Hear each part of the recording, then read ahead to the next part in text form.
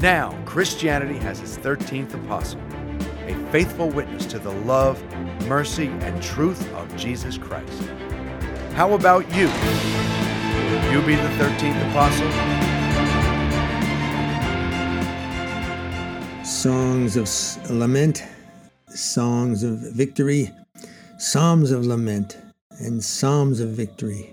Welcome back, ladies and gentlemen, to another episode of the 13th Apostle, where we explore the good, the beautiful, and the true of the Catholic faith and the Catholic Church. This is Tom Caffrey with my co-host Dan Duddy. Danny, if they can hear that siren in the background, just fire. Something needs the EMS. It's an amazing system we have. So anyway, my friend, you're in a special way right now. First of all, you're where? Yeah, I'm in a hospital parking lot. My wife is in the hospital. Maura. Yep. Who I often speak about, and she's been there. So, we record our episodes. So here it is Tuesday night. She's been in there since Saturday afternoon. I've been with her. She does get me out of the room, though, and send me home at night. She wants no part of me in the room at night. She said she can't stand me looking uncomfortable and so forth. And I don't complain, but anyway. But is that any different from the way it is at home? Hey, I pay the rent there, pal. I sleep where I want. Yeah. Hospital's a different story. But, yeah, she's doing okay. Maura, she's taken on the attitude that there are people a whole lot worse off than she is. And it just so happens that one floor above us, directly above our room, if they cut a hole in their floor and jump down, they would land right next to her bed is her very best friend with her husband, who's has got early dementia. Oh. And oh my goodness, what a tragic disease to watch and see. And I'm 67, and Scott is he's 10, 12 years younger than me. And it's just so tragic and debilitating and really, really tough shape. And how about the songs of lament, how you introduced the show, and the Psalms of Lament?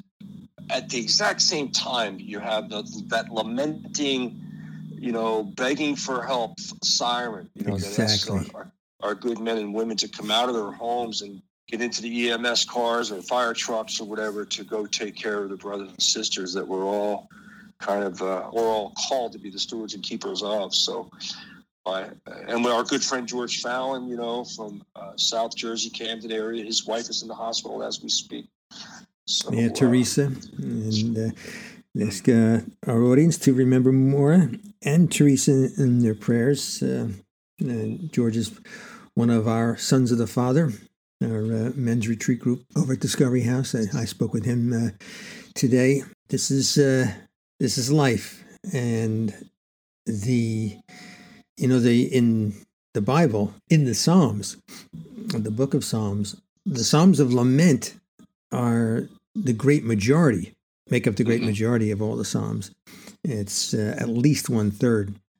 So, as if anybody didn't know and needed somebody to tell them that life is difficult. It's incredibly challenging. More so at times than others. The fallen world, all varieties of evil. The evil of sickness is one of them. But one of the great things about the Psalms of Lament, and I urge our audience to read them, to pray them. I know they're supposed to be sung, that's up to you, but they are meant to be prayed. As everything in sacred scripture, but some parts of sacred scripture more than others are meant to be prayed, not just read. And some of them are meant to be spoken out loud. Even, when you're by yourself, that even in lament, when the descriptions of some of these Psalms are so tragic, they are so difficult. But at the end, this is a critical part. The end, there is never a severing of the relationship with God. The very fact that there is a psalm is an indication that the psalmist has not ended the relationship with God, no matter how bad he feels, no matter how much of a difficult situation she is in. These songwriters maintain that connection. They don't despair. True. And there's so much testimony in the Psalms of lamentation to the resignation of the will in their pain and their suffering. And by doing so, come to know the heart of Christ, or in the case of the Psalms, God the Father in heaven, being that they're from an Old Testament book. What we do know, and I'm kind of jumping a little bit, we do know Jesus Christ, Son of God, recited this, the Psalms, especially like, Father, why have you forsaken me? Why have you abandoned me? I think it's Psalm 21 or 22. But to your point about singing, I'm going to give some personal witness here. When we lost our son, Francis, who was killed in a car crash at age 19, upwards of maybe about 9 years ago now, Maura my wife, once again, would go off, Francis's mother, would go off into the woods, Tom, and she would sing at the top of her lungs, either prayer words or just make singing sounds, almost like an old black and white movie where, our Native Americans would chant around a fire or so. And she expressed that she was doing those emotions to a priest, a spiritual, director of hers for the time getting through her grief, her lamentations. And he said that was the most powerful form of prayer, just kind of like taking the naked heart and throwing it up into the heavens for God the Father to hear. And I also believe St. Augustine said that when you sing, you pray twice. So I'm not much of a singer, but let me tell you, man, I have sung some psalms and some tough times. Yeah, psalms of lamentation. Yeah. Yeah, I mean, it's just look at that. Suffering is the great equalizer. Not everybody has great. I mean, hesitate to phrase it this way of saying great successes. Man, who am I to say what one person's success is compared with another? But we'll put it in the category of like common lingo that we would know. Okay, well, something, whatever it is, the flowers grew, you planted everything the right way, or there was a successful surgery. Whatever it is, we know the success is a good thing, and we have various levels of it. But everybody suffers, and the lamentation, the expression of deep sorrow, grief, sometimes regret. These are expressions of every human's struggles. So I think that it's an honesty. You don't get anything more honest than suffering. I agree. And another revelation, having you and I have a conversation here, and I beg our people to do that as well, as we always ask them to do so, is that when you go 2 by 2, revelations, are made. So what was very much revealed to me just now is just how alike we are and how pleasing and how warming it is that we are not alone in our lamentations. And in reading the Psalms, that historically we are not alone, and we've always been human since day one, because we're going back to as early as 1200 BC, for example, with the historical records of the Psalms. And you can touch more readily on the Psalm writers, where we think that they have come from. But it's wonderful to accentuate, shed light on the fact that we are eternal and that we can relate to the humanity. And it's also a testimony to the fact that we should be in the present as much as we possibly can, because God is in the present, because we have all been the same for eternity before us and eternity after us. And that's what I think that's absolutely wonderful. And it's, once again, a manifestation of the existence of God. You don't know how prophetic you just were with how you ended that. You made eternal reference, and it's this is run throughout human history. Psalm 12. Help, Lord, for no one is faithful anymore. Those who are loyal have vanished from the human race. Everyone lies to their neighbor. They flatter with their lips, but harbor deception in their hearts. That's a psalm, ladies and gentlemen. And Dan, that's what you're pretty much, you were defining that with actually saying the name of it. This is ongoing. That easily could have been a blog written yesterday. Exactly. Yeah. Friends, this is another reason why we can't despair. We shouldn't despair. It is the Solomon phrase. There's nothing new. Ecclesiastes, nothing new under the sun. There's different variations on the same theme. The brutality, again, sickness, death. It's there, but again, a lot of people who, if they just jumped into this conversation, would say, "Oh my gosh, I don't want to listen anymore." But let me urge you to listen to the beginning of our conversation, which was none of the Psalms end the relationship with God. None of them end without hope.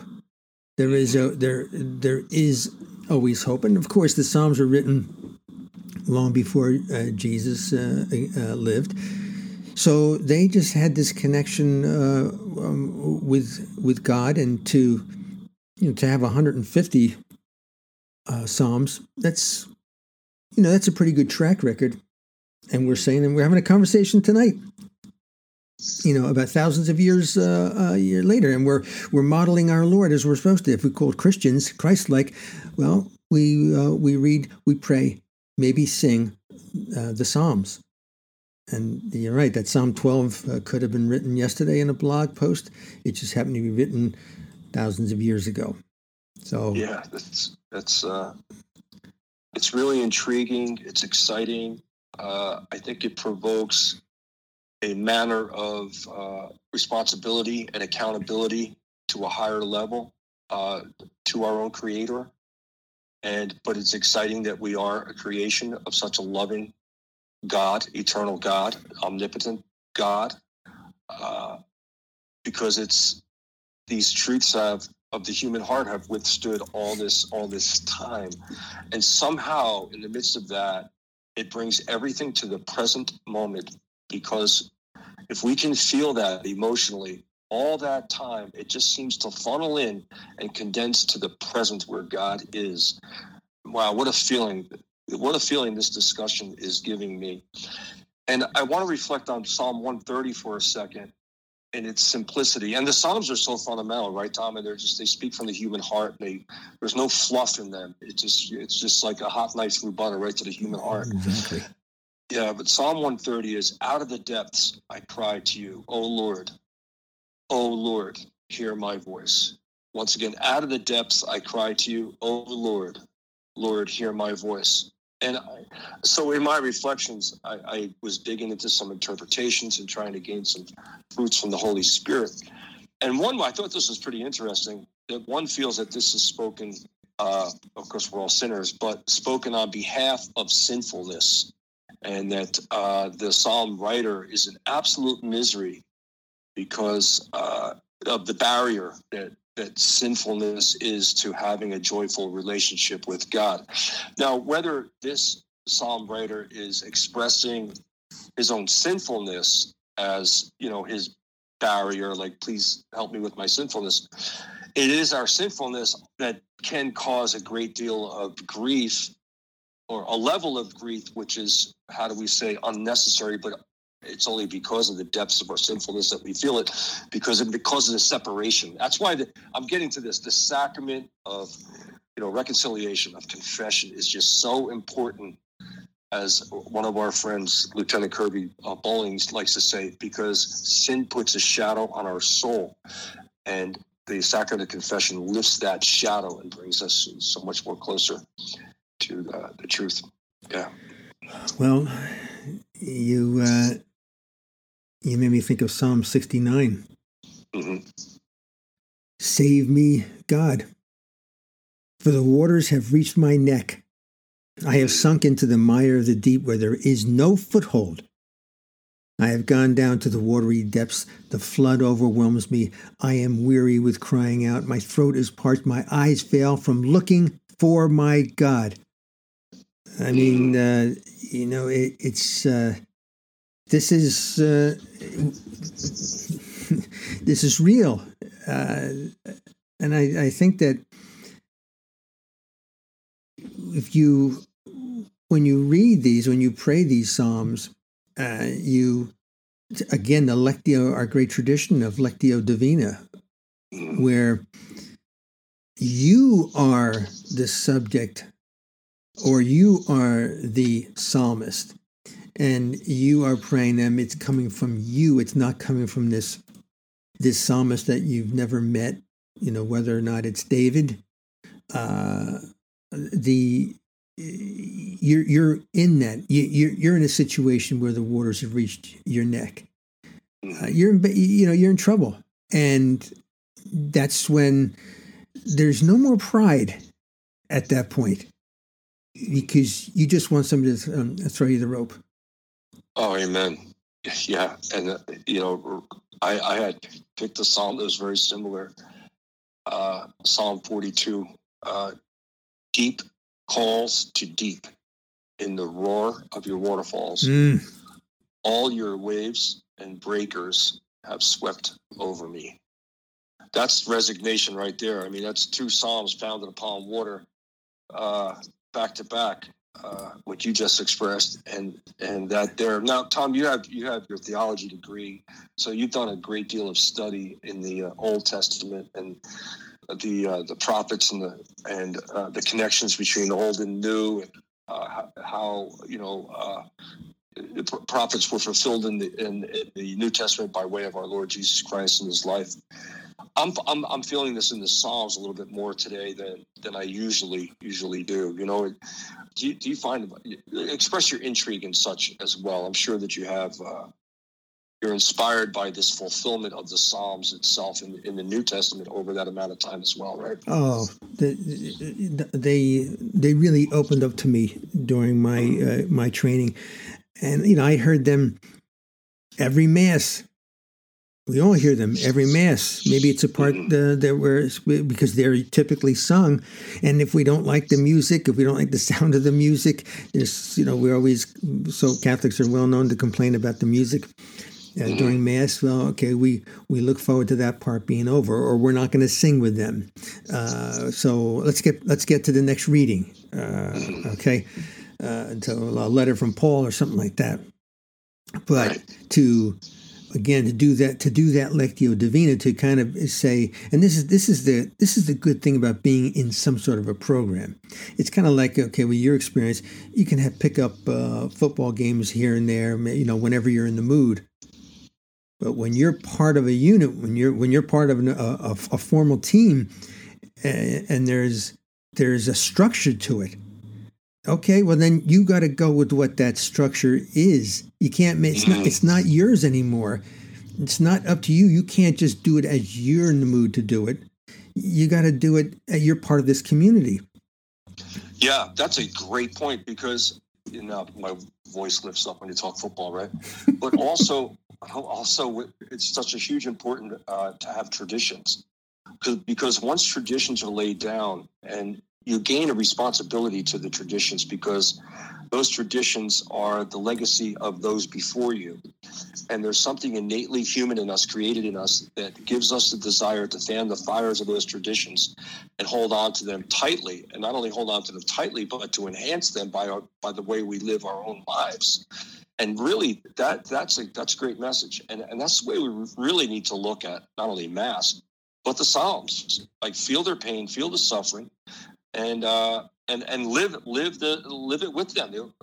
The community saints is in there somewhere, Tom, in this discussion. Oh, there's no question. I mean, these are the early saints of our faith. We don't say, hey, Saint Abraham, Saint Moses, but we could, not from the standpoint of a canon. But I'm not sure. I don't think there's necessarily going to be.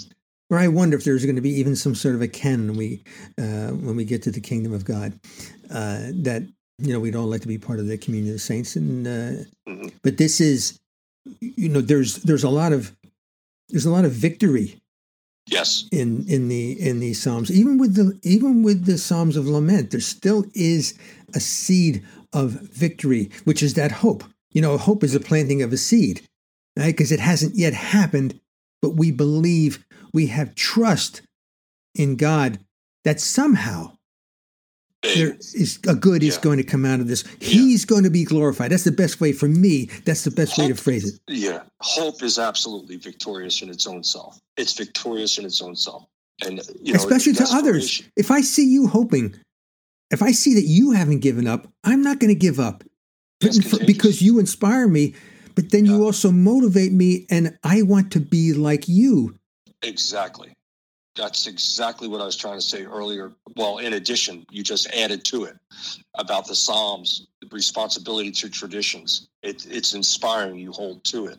But the Psalms, there's a tradition that lives in the Psalms, and it's in our own mass. We hold ourselves to the strength of those, whether they're crying in lament or they're crying in victory, that we too are a part of this community, and we've got to hold ourselves up to it. Powerful.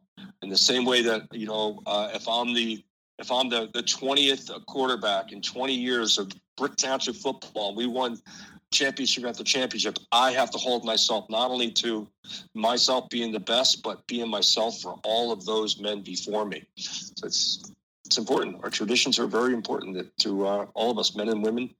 And in this world, our children really need to come to understand tradition and become in touch with it, because I think we're without it. I think we're without the understanding and the appreciation of the integrity of tradition. We need to bring it back. Well said, brother. I think that I know we got just a couple of minutes left. I think one of the great things about, I know from personal experience, but just from sharing with others as well, or sharing what others have shared, is that the Psalms all the Psalms, I believe, but Psalms of Lament more so, force us to look inward. And a lot of people don't want to do that. They're uncomfortable, and you've talked about this too many times. They're uncomfortable with themselves, by themselves. Who am I?